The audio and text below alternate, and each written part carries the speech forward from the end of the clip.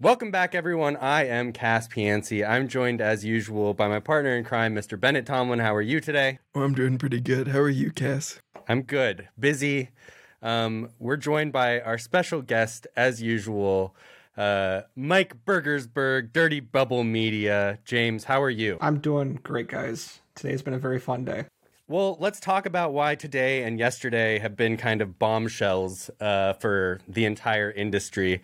And to be clear, I think all of us maybe saw this coming, so it's not exactly surprising news, but it is bombshells nonetheless. So, Mike, Bennett, I don't know which one of you wants to take it away, but let's start with Binance. Well, it turns out that Binance was doing some things that maybe weren't legal, and the SEC has something to say about it. And they finally released a motion or a filing that basically tells us that the SEC is going to smash Binance into tiny pieces if they have their way. Yeah, so for just a touch more context, yesterday, Monday, June 5th, the SEC filed a complaint against the SEC with 13 separate violations alleging a variety of things, that they offered and sold unregistered securities, including both BUSD, BNB Vault, their staking program, their Earn program, and a bunch of other tokens they were trading, that they did a whole bunch of wash trading using Changpeng Zhao controlled market makers, that they failed to register as a securities exchange, which, yeah, no shit, it's not like they were ever going to register. And what I think was really interesting is if you go all the way back to episode 23 of Crypto Critics Corner, we talked about the Forbes reporting on the Tai Chi documents. And the Tai Chi documents were a plan concocted by a consultant that Binance hired that suggested if they wanted to minimize their risk from regulators, their best tactic would be to create a US-based entity which would license software from Binance, pass its trading fees back as those licensing fees, that there would be affiliated market makers that would share liquidity between the two entities, and that this entity would pretend to be regulated, attracting the attention of regulators and hopefully gaining them permissiveness for some of their past violations. And I think what is going to be the most important thing to go through as we talk about this complaint here is that the reporting from Forbes about the Tai Chi documents was entirely confirmed by this SEC complaint. We should also mention that this SEC complaint echoes a lot of the same things we talked about a month and a half ago when the CFTC complaint against Binance came out. But it really, altogether, confirms that reporting and shows Binance tried to use Binance US as a shield from regulatory pressure. The crypto market and the crypto believers, I think they've really missed the significance of Binance US, because when people like us were talking about it a few months ago, they said, well, it's just this tiny little exchange. I mean, relative to Binance, it's nothing. And they thought, well, it's a separate company, so if they get in trouble, it doesn't matter. It's this, little problem that will just go away and it won't cause any issue for Binance. But actually what it's done is it's opened Binance up to federal regulators of every kind, because they were doing business in the United States, and the evidence is quite clear that it was nothing more than an extension of Binance. It was never a separate company. Yeah, and there was a lot of evidence pointing directly to that. They had a quote from Binance's former chief compliance officer saying, "We do not want Binance.com to be regulated ever." They talked about how at the surface we cannot be seen to have U.S. users, but in reality we should get them through other creative means. Changpeng Zhao was a signatory on these Binance U.S. bank accounts as of last month. Binance custodied all of the crypto for Binance US up until at least December 2022, and at least some of it, the SEC was able to confirm as of last month. All of the trading activity was done on Binance's system, and Binance's market surveillance team was not checking for wash trading, front running, or anything like that on Binance US. Plus, we can get into, and I think this is going to be an important part of this, there was a bunch of irregular transfers. These were the potentially more justifiable ones, which is that Changpeng Zhao and Binance were using Merit Peak, a Changpeng Zhao-owned market maker, as an intermediary for BUSD. So they claim that when customers wanted BUSD, they would transfer the money out of Binance or Binance US to Merit Peak. Merit Peak would transfer it to Paxos. Paxos would send them BUSD. Merit Peak would send it back to Binance or Binance US, and then the customer would get their BUSD. However, This was not disclosed to clients. Clients did not know their funds were being transferred to an Changpeng Zhao-owned market maker. And one of the other market makers, Sigma Chain, the one responsible for more of the wash trading than Merit Peak, also was receiving irregular transfers from both Binance and Binance US, some of which reportedly went to purchase an $11 million yacht. But this actually brings me to today's news in regard to Binance, which was kind of a very specific freezing of assets request from the SEC. And as far as I understand, it was that they are freezing these assets on behalf of customers. So the customers can still withdraw their funds from Binance US, but they want to keep these funds out of the hands of CZ and the rest of Binance International because of what you're specifically bringing up right now. Yes, yeah, and this was actually included as part of the complaint in the prayer for relief at the very bottom, that like a lot of the things that were described in the proposed order filed today were mentioned in there. This is just the text they hope the court will approve and then will be enacted. But as you mentioned, what's interesting about this is they're seeking this freeze on Binance assets, but there's a specific exemption to allow them to still be able to handle customer withdrawals and everything like that. And so there's kind of this suggestion with the SEC seeking this relief. They haven't sought in any other case in cryptocurrency that I can remember at the very least. It seems to be worries that funds have been misappropriated. We talked about on here before, like there have been issues with Binance accounting that might lead people to worry about that. When the BPEG tokens were unbacked, when Binance Peg BUSD was unbacked, all of these things raise concerns about the quality of Binance accounting and what that means for customer assets. And so the SEC seeking, like you mentioned, this very specific relief really kind of accentuates that. Yeah, and I mean, I would mention that, one of the reasons that I became interested in Binance US was discovering that there were billions of dollars in crypto transfers between Binance US and Binance through a pair of really strange wallets that literally only existed to make those transfers. And that at one point, or at least one point, if not multiple points, customer withdrawals could not be paid out of Binance US without making corresponding transfers from Binance before continuing those transfers. So there's a serious concern that customer assets already have been misappropriated and are not even in Binance US's control, whatever that even means. Yes. And one other thing that I want to highlight that you've repeatedly discussed in your reporting and your work is some of the payments processors, banks, and entities like that Binance US has had to rely on. And the SEC talked about how in the Tai Chi papers, there was a desire to use Binance US for its functional fiat capacity, which seemed to imply that Binance US was intended to be used as kind of like this face that would allow them access to the United States banking system, to these financial services and stuff like that. And so I think this really confirms like the importance of some of the stuff you've been highlighting there in terms of like who Binance US has been working with. Right. I mean, that's exactly the point, right? Like these guys are not people you want having access to the banking system, and they've had to use all sorts of clever workarounds for years. The SEC complaint specifically mentions the Key Vision Development Limited, which is a Seychelles-based shell corporation that Binance used for years to access the U.S. banking system, and only recently lost access after the collapse of Signature and Silvergate banks. But they've been able to use Binance US, and it looks like potentially that's been their lifeline. So if they manage to freeze these accounts and cut them off that way, I don't think they have any access left. And that's a very interesting position to be in for a company that holds an unknown number of billions of dollars of assets of a lot of people who live in the United States and are, companies that are based in the United States. Yes, exactly. And it's just so reminiscent of how FTX and Alameda Research were using its network of like global OTC desks in order to try to maintain access to the banking system, like directly with Alameda Research in the way that everyone is familiar with, but also like around the globe with Genesis Block in Hong Kong, with HiveX in Australia. My God, I've been whoo, that was bad that I forgot that one. Or some of the other ones like in the United Arab Emirates or things like that.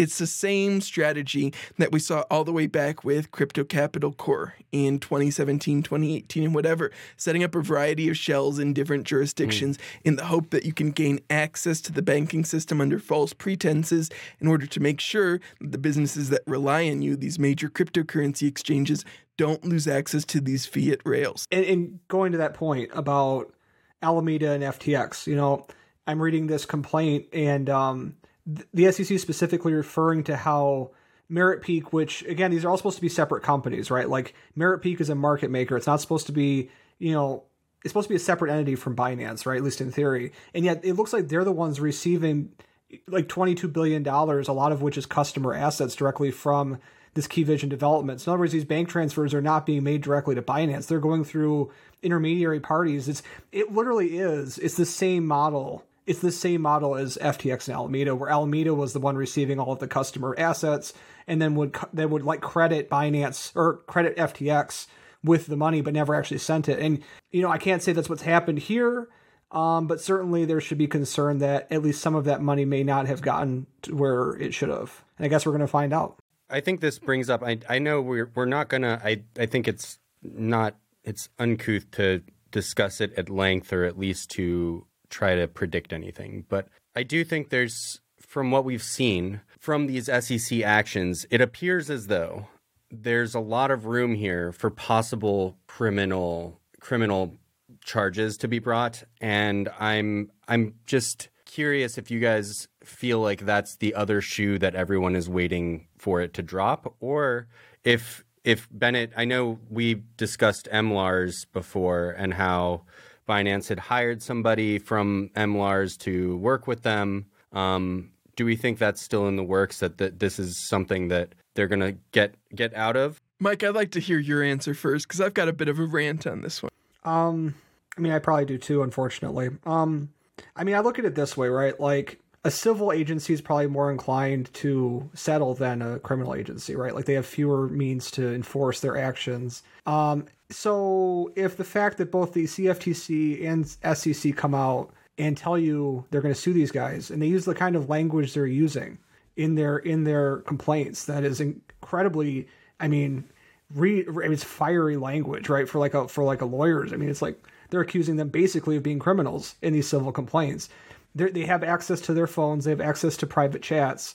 And that doesn't happen when you're a civil agency. So clearly somebody's giving them all of this information. They didn't get it by themselves. So yeah, I've been waiting for that shoe to drop for a while, and I think it will be, but you never know. So the third sentence in Binance's response to the SEC is, most recently we have engaged in extensive good faith discussions to reach a negotiated settlement to resolve their investigations, meaning the SEC in this case. Cass, as you and I have talked about, like in our episode, Fuck the SEC, the SEC loves negotiated settlements. It's their favorite thing. They get to go into Congress and say, we closed this many cases and got this crazy number of dollars and all the problems are dealt with. And yet they passed up, apparently, according to Binance themselves, the opportunity for a settlement to instead take it to court. And as was mentioned here, both this case and the CFTC case discuss behavior which is potentially criminal. We've known for months now that supposedly Western Washington prosecutors were ready to indict, but were held up by MLARS.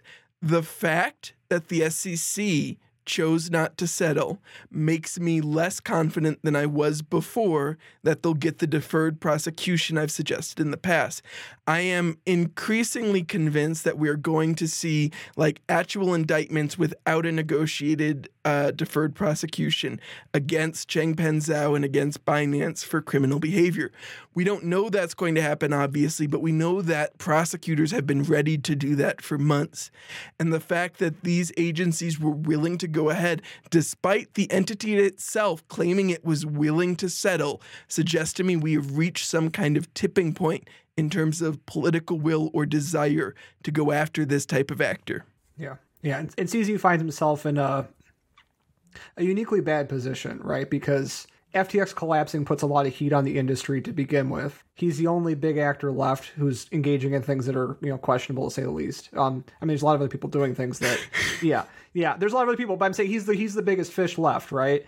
And he clearly had a hand in the death of FTX. I know an $80 billion fish that's just sitting there if anyone wants to take a look at it. Those guys will never go down. That's the perfect Ponzi. You can't beat them. So you have to go after the people you can beat, right? Like, Tether will survive. We all know that. You'll never get them. But, so he has that problem going for him. And then at the same time, he has the anti-Chinese government sentiment that's like building in Washington for the last couple of years.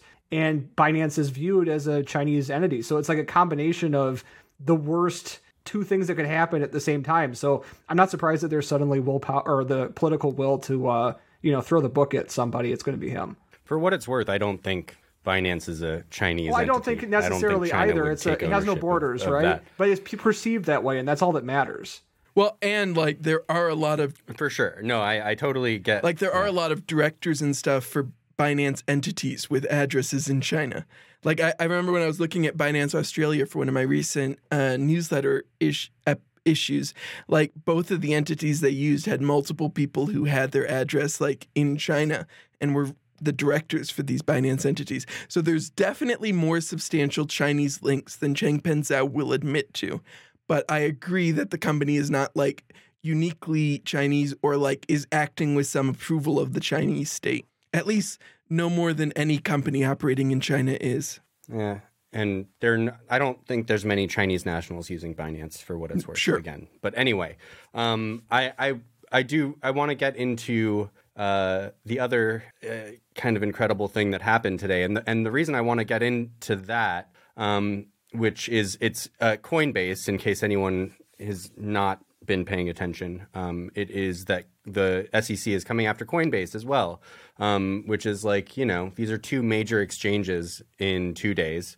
And I just first of all want to address, I think a lot of people are suggesting that like this proves that Operation Choke Point 2.0 was a real thing and here's proof. And the only thing I want to say about that is, to me, it's very clear that FTX was the spark.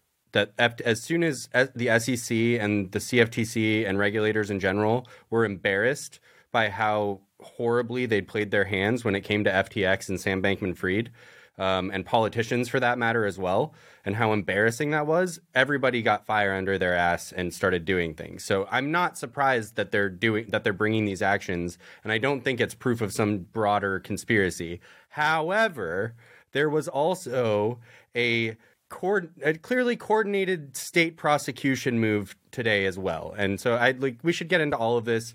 Again, I don't know who wants to start this round, but please have at it. Let's start with the lawsuit itself, what the SEC is saying here. So I understand it as the SEC is saying a few things, right? It's saying that Coinbase is operating as a securities exchange, which they never registered as, that they're engaging in the sale and facilitating the sale of a variety of securities which are not registered as such.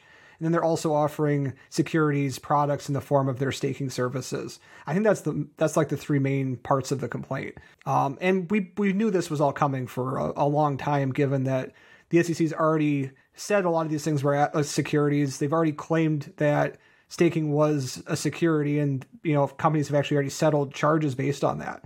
So we knew this was coming for months. The fact that it took so long for the market to recognize that is fascinating. Yeah, I think that's actually a really good point to highlight here, is like this was at this point kind of inevitable.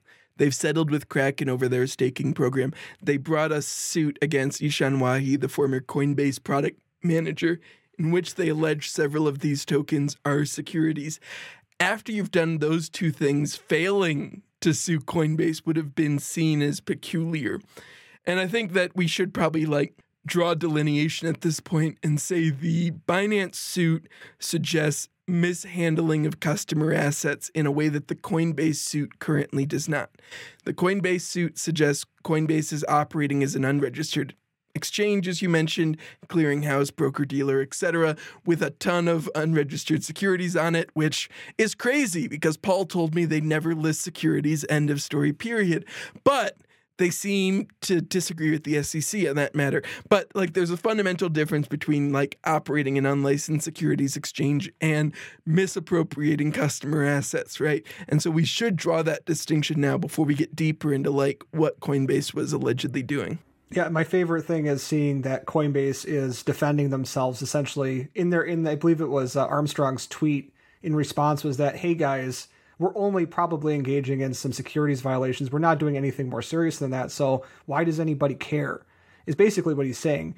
One thing that's really bothered me throughout this whole thing is that Brian Armstrong, the CEO of Coinbase, and his legal team as well have really intentionally misrepresented certain aspects of the SEC processes, claiming that because they were allowed to go public, somehow that meant that the SEC had approved their business model and that everything was hunky-dory, and that's totally unfair that they're coming back now. It's amazing for them to do that because it's totally false. The S1 does not, approving that has nothing to do with them approving the business model, right? Secondly, in the S1 filing, which I and many other people have pointed out because it's right there, Coinbase admits that, hey, at some point, they might say, these are all securities, and then we might be out of business.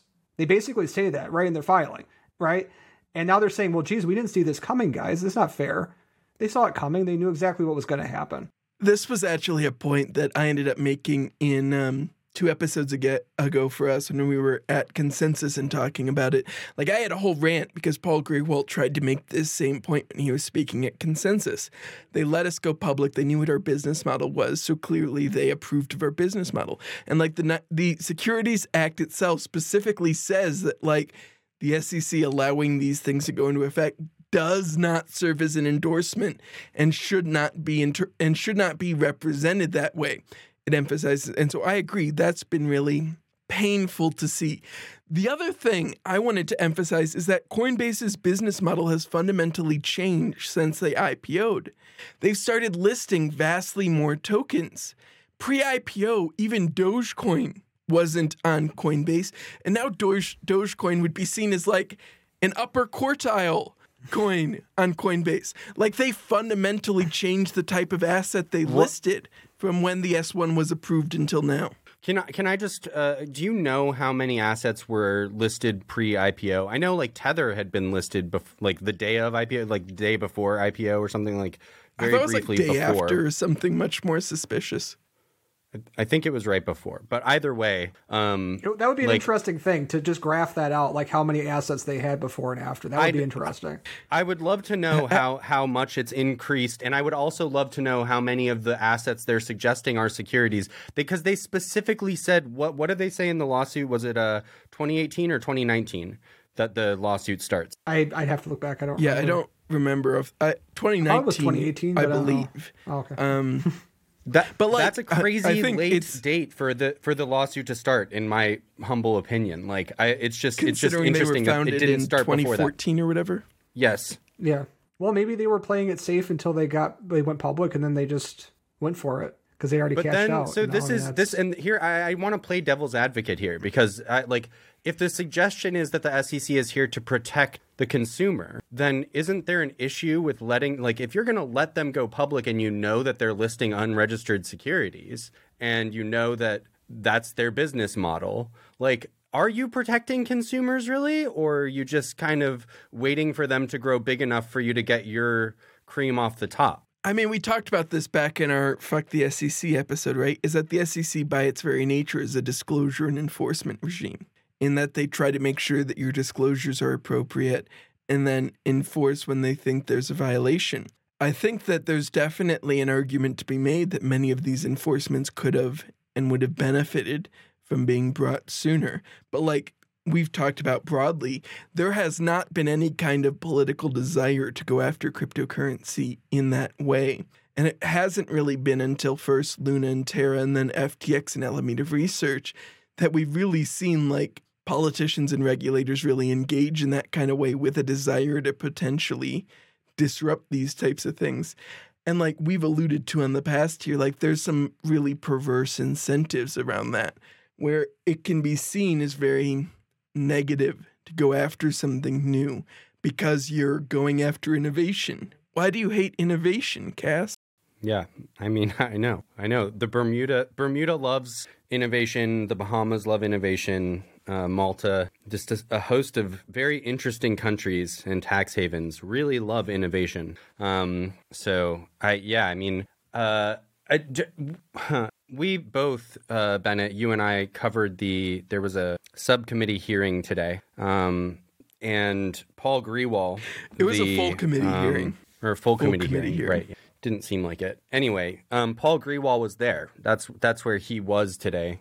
While Gary Gensler was on Squawk Box or something. Grewal went there to basically suggest that the new digital asset law bill, the draft that they were looking into, was a much better than what we currently have. And the argument continually seemed to be that a lot more of the regulatory burden should be placed on the CFTC and less so on the SEC. And everyone was suggesting, like, they had a bunch of former people involved with the CFTC, former chairs and former people involved, and all of them were suggesting that this was a great draft and a great bill. And then Berkovitz, who is the only one who's currently working there, was like, no, please, no. Like, repeatedly saying, no, I don't think the CFTC can handle protection of retail consumers. We can't do that. That's not why we were created. And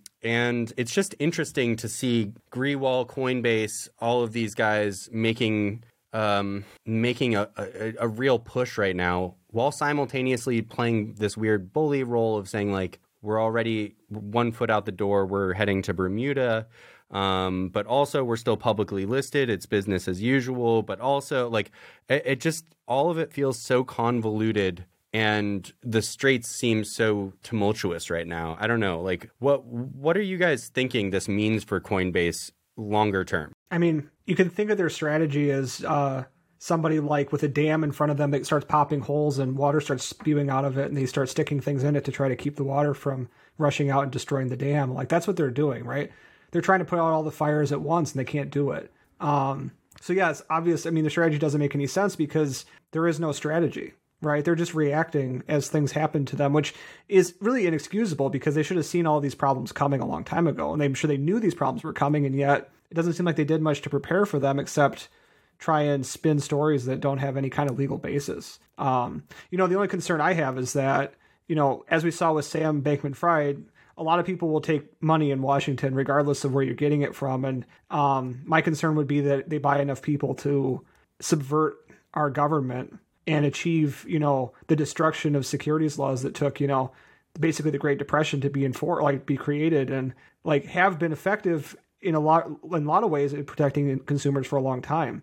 But I mean, no, if the SEC suit goes through, then Coinbase ceases to exist as we know it. There's no question about that. I think that what's especially interesting in all this is Rostin Bennett, because I did more of the first half of the hearing and you did more of the second half, did suggest that the CFTC could handle an expansion into the digital commodity spot supervision thing.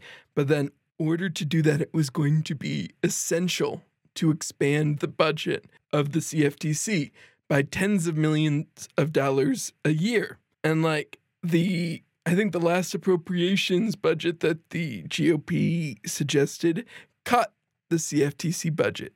So, even in theory, if the CFTC could expand in the same way they did to supervise the swap markets, there doesn't seem to be a willingness to actually invest to make them prepared for that kind of thing. And the suggestion I heard was $120 million over 3 years. And $40 million per year. Also that Berkovitz was pretty staunch in his suggestion that altering these securities laws drastically is just going to create a burden and chaos, Well, and that's the other thing is when we get into this is the Thompson, McHenry, Johnson, some other generic name proposal that's been put forward does create this new SRO, but it kind of dances around the issue of what's a security and what's a commodity and doesn't actually provide any new clarity on that in a way where it still falls that anything the SEC says is a security ends up mostly being a security. And so it doesn't really change that much except for the creation of this new SRO partially funded by the crypto industry where the CFTC and the SEC are supposed to collaborate. It's mostly it's performative, right? It's performative in the same way we always discuss these hearings and these bills as. It's not really a serious proposal to deal with digital assets in the United States. It looks like a serious proposal, right? We're going to create a self-regulatory organization that's self-funding, and we're going to promote regulator collaboration. Sounds like a really good idea until you look at the appropriations budget and realize that you're not funding those agencies, right? You're just creating another task. You expect them to complete on even less money than they had in the year in which they failed to deal with these issues, right? It's not a meaningful advancement of anything. But if you're Coinbase, or you're Binance, it's the best of both worlds, right? You take the rulemaking and enforcement out of the hands of the people that can do it, and you put them in the hands of people who can't, and then you starve them of funds. So there's no way they can ever even catch up. That's perfect. There'll never be any enforcement. Well, and that's what they want. Well, yeah, and as you mentioned, the CFTC there is distinct from the SEC and many other financial regulators in that it does not have any self-funding mechanism. Any money they make from fines and stuff goes straight back to the general treasury, and they depend on the appropriations for their budget every single year with no other self-funding mechanism. And so putting things in the hand of the CFTC, if you think you're going to be able to gain political powers in other avenues, gives you a way to potentially then, like you mentioned, defund the CFTC. And I think broadly, we're getting back to kind of the same reason that Sam Bankman-Fried, with his support of DCCPA, and more broadly wanted the CFTC as the primary regulator, is that they are currently under-resourced to deal with it. And it is unlikely that they're going to be able to get the resources to deal with it. And so the idea is you're picking the least resource regulator so that you are as limited in the regulations you have to endure as possible. So we're talking about limited resources here, and this leads me to another devil's advocate question in regard to the SEC and what they did with Binance and Coinbase, right? And this idea that they mentioned, I don't know how many it was it 13, 18, something like that, different tokens specifically as securities, right? Why aren't they going after those tokens as opposed to Coinbase and Binance? Why wouldn't you try to take on, if those are easy to attack unregistered securities, clearly, then why aren't you doing anything about it? I think they aren't easy to go after, right? There's not, the organizations behind them are even more amorphous in a lot of cases than, a publicly traded company or even Binance. So that's one thing. The other thing is that these exchanges are how customers access them. So you have to cut, if you want to actually protect consumers, you have to prevent consumers from being able to be scammed, right? So you have to cut them off at the source, which is actually the exchanges. But that would be my assumption. Also, the exchanges have the money that can pay the fines, whereas the token people don't. That was going to be my leading point, is that many of the cryptocurrency unregistered securities are currently broke. And that even if you do want to go after them specifically, like we've seen in the XRP case, that is potentially an expensive and time-consuming litigation, where at best you levy a fine and make it uncomfortable for exchanges to list it. You want to make it uncomfortable for exchanges to list it, as Mike alluded to.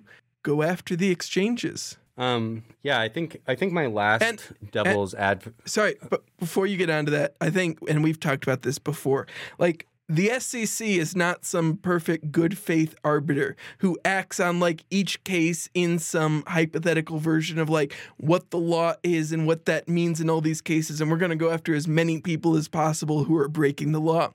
They pretend they're not, but the SEC, along with all of these other executive appointed regulators, are political organizations, and their leaders are, at least in some sense, politicians looking for their own advancement, right? And so all of their decisions are kind of mediated through that framework. So they are going to pick the cases where they think it is going to benefit them the most. And that's bad, and we should do things to fix that. But it's also an important thing to acknowledge when we're dealing pragmatically with the reality of what the SEC is. Yeah, it's funny. I just remembered that library, LBRY, had settled with, or not settled, I don't even know what happened, but they had lost to the SEC and owed I don't know what it was, 20 million or something, like some not crazy number, but large number. And now it's been knocked down to something like $100,000 because they are absolutely penniless. So I like you make a good point that like if they're trying to levy fines and penalties, the reality is most of these coins, the operators will go broke fighting. Instead of trying to like let things play out the way they will. You know what, we haven't discussed the coordinated state prosecutor move. So yeah, let's get into that. I mean, it doesn't really seem that shocking to me, right? It's kind of like what we saw in the when they finally went after Celsius, right? Is a bunch of the states all filed like simultaneous orders saying, hey, if you're violating federal laws, you're probably violating our laws too. And so a bunch of states did that. What? Alabama, California, Illinois, Kentucky, Maryland, Vermont, New Jersey, South Carolina, Washington, and Wisconsin. So yeah, I mean, all of those states have issued their show cause orders, which means Coinbase has like a month, 4 weeks or something to explain why they're not selling unregistered securities in each of these states, which is just a lot more paperwork for Coinbase to deal with. But Paul's got a good team, I'm sure. I mean, this is why I'm like, I'm curious. I just love the assertion by the crypto folks that there's a conspiracy because these things got filed on the same day. It's like these guys talk to each other. Believe it or not, the regulators from states and the federal government talk to each other because they're part of like the same kind of system. So it's not really all that surprising that, you know, these things could be filed at the same time. But yeah, the conspiracy theories are a little out of hand at this point. But it doesn't, I mean, this doesn't help necessarily that all of these things are happening at once. I do, in my heart of hearts, believe that this is like pure embarrassment after FTX and all the escapades of last year. That there's little, like, the government doesn't ever do things in like any kind of efficient, coordinated way. Like coordination insofar as they talk to each other a little bit. There is no conspiracy theory needed here. But yeah, there is a lot going on, and I do think you're right to suggest that perhaps this changes Coinbase's business model forever. I think everybody is on the edge of their seats about what this means for Binance, because it either means not that much, possibly, or it means a lot. There's criminal charges eventually involved. So I don't know. Yeah. Any other what other craziness have I forgotten some stuff here? Yes. Well, our favorite shadow banker got sentenced to 6 years in prison. So on Monday, the same day this Binance case dropped, the months-delayed sentencing of Reginald Fowler, one of the principals of Crypto Capital Corp, episode 6, I want to say, 5 maybe, was sentenced to 6 years in prison for wire fraud, operating an unlicensed money transmitter, and a bunch of other stuff. At the last second, the U.S. attorney tried to get some of the counterfeiting stuff that the FBI agents had mentioned in there, which, Cass, I got to ask you now, this might not make the actual podcast, but did you know that Reggie was caught in 2016 at the Canadian border with counterfeiting stuff? I knew the 2019 time he got caught when it was at his house, but I didn't know the 2016 time. Do you remember there was a Twitter account that posted a bunch of paragraphs from a book that some other person had written and that had mentioned Reginald Fowler and this car wash business that they had started with Reggie, and how this car wash business had gone totally sour, like incredibly fast, and how Reggie had like fucked him out of this multi-million-dollar car wash business. But I'm just curious if that was like the same time period, this 2016 like shady, weird stuff going on. I can't believe he wasn't even charged for, like, it blows my mind that you could be caught counterfeiting money and they're like, we'll just charge you with some other stuff and let it go. That's the thing. He wasn't caught counterfeiting. He was caught with some, but not all of the supplies necessary for counterfeiting, and with counterfeit bills. I guess that's reasonable doubt. I don't know. He's spending 6 years in prison. Well, that's a lot less than he was originally going to be facing, isn't it? It is and it isn't. His defense wanted basically time served plus a few weeks. And like under the sentencing guidelines, I think he was eligible for like, depending on how you interpreted it, up to like 12, I want to say. So this is maybe on the little bit shorter end, but it's really among white collar criminals and stuff like that. A 6-year sentence is pretty substantial. And we can talk about what that means for white collar prosecutions when you can misappropriate over $1 billion and a 6-year sentence seems pretty substantial. But that's like a broader societal issue rather than like a Reggie Fowler issue, you know? Well, I just found out. So this is was this a federal prosecution or or not? Like I know that for Liz, for Elizabeth Holmes, for Liz Holmes, the mom and lady that is, you know, only doing good in the world. I know that she fought a bear. Right. She's facing 11 years now, right? But then someone said like, oh, she'll get a ton of time off for good behavior. But it turns out that in federal prison, in federal prison, you have to do 85% of your sentence. So I guess even for good behavior, Reggie is facing what then 5+ years in prison. So yeah, I mean that sucks. Can I say one thing while we're here? Is do you think this is going to mean anything for other cryptocurrency exchange tokens? Like Binance token BNB is the one that's in the crosshairs of the SEC. It seems like FTT kind of propped up FTX, and that might be why they're going after BNB. I'm curious if like these other exchange tokens are going to get fucked too, or if they don't even matter enough for the SEC to chase them down. I don't think they matter enough. Yeah, because I mean, so OKX is pretty big. They don't really operate in the U.S. I mean, there's OKCoin or whatever. I know they have a U.S. branch, but like I don't know how split up that is. Like most of those are not. They have one. Wobi has a token. BitMEX has a token. They all have one, but it's like yeah, they all have one, but I just don't know. Like I mean, they should. Yeah, they should, but like, will they? I don't know. I mean, OKX, like that one is so you can look at it on chain. It's like it's all held in fake wallets. Like there's like no real interest in that token, despite it being one of the biggest in the market. Like all those things are totally faked. But I don't know. I mean, Tether, right? Why haven't they gotten Tether yet? I don't understand it. I mean, the Reggie Fowler thing, legitimate business, Mike. They're the good guys in crypto. They're investing billions of dollars in renewable energy production when they've got $200 million in cash on hand. Don't ask me to explain that math. I refuse to explain that math. They've never made a bad trade in their history. It's like they are the best traders in the world, and they're only doing good for the planet. I mean, they're humanitarians. If we're trying to, they're basically the real version of Sam Bankman-Fried, right? Yeah, the honest version. Tether, the world's best effective altruist. Yeah, exchange tokens are fucked. There is one little thing I want to add that has a tiny Binance link, so I feel justified throwing it in. Protos had some interesting reporting about Wire, a payment processor who I talked about briefly in a couple of the non-podcast videos on our YouTube channel.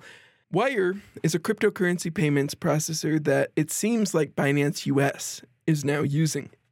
Wire also currently has their entity in the European Union that their terms of service tell people to go to is one Wired OU out of Estonia.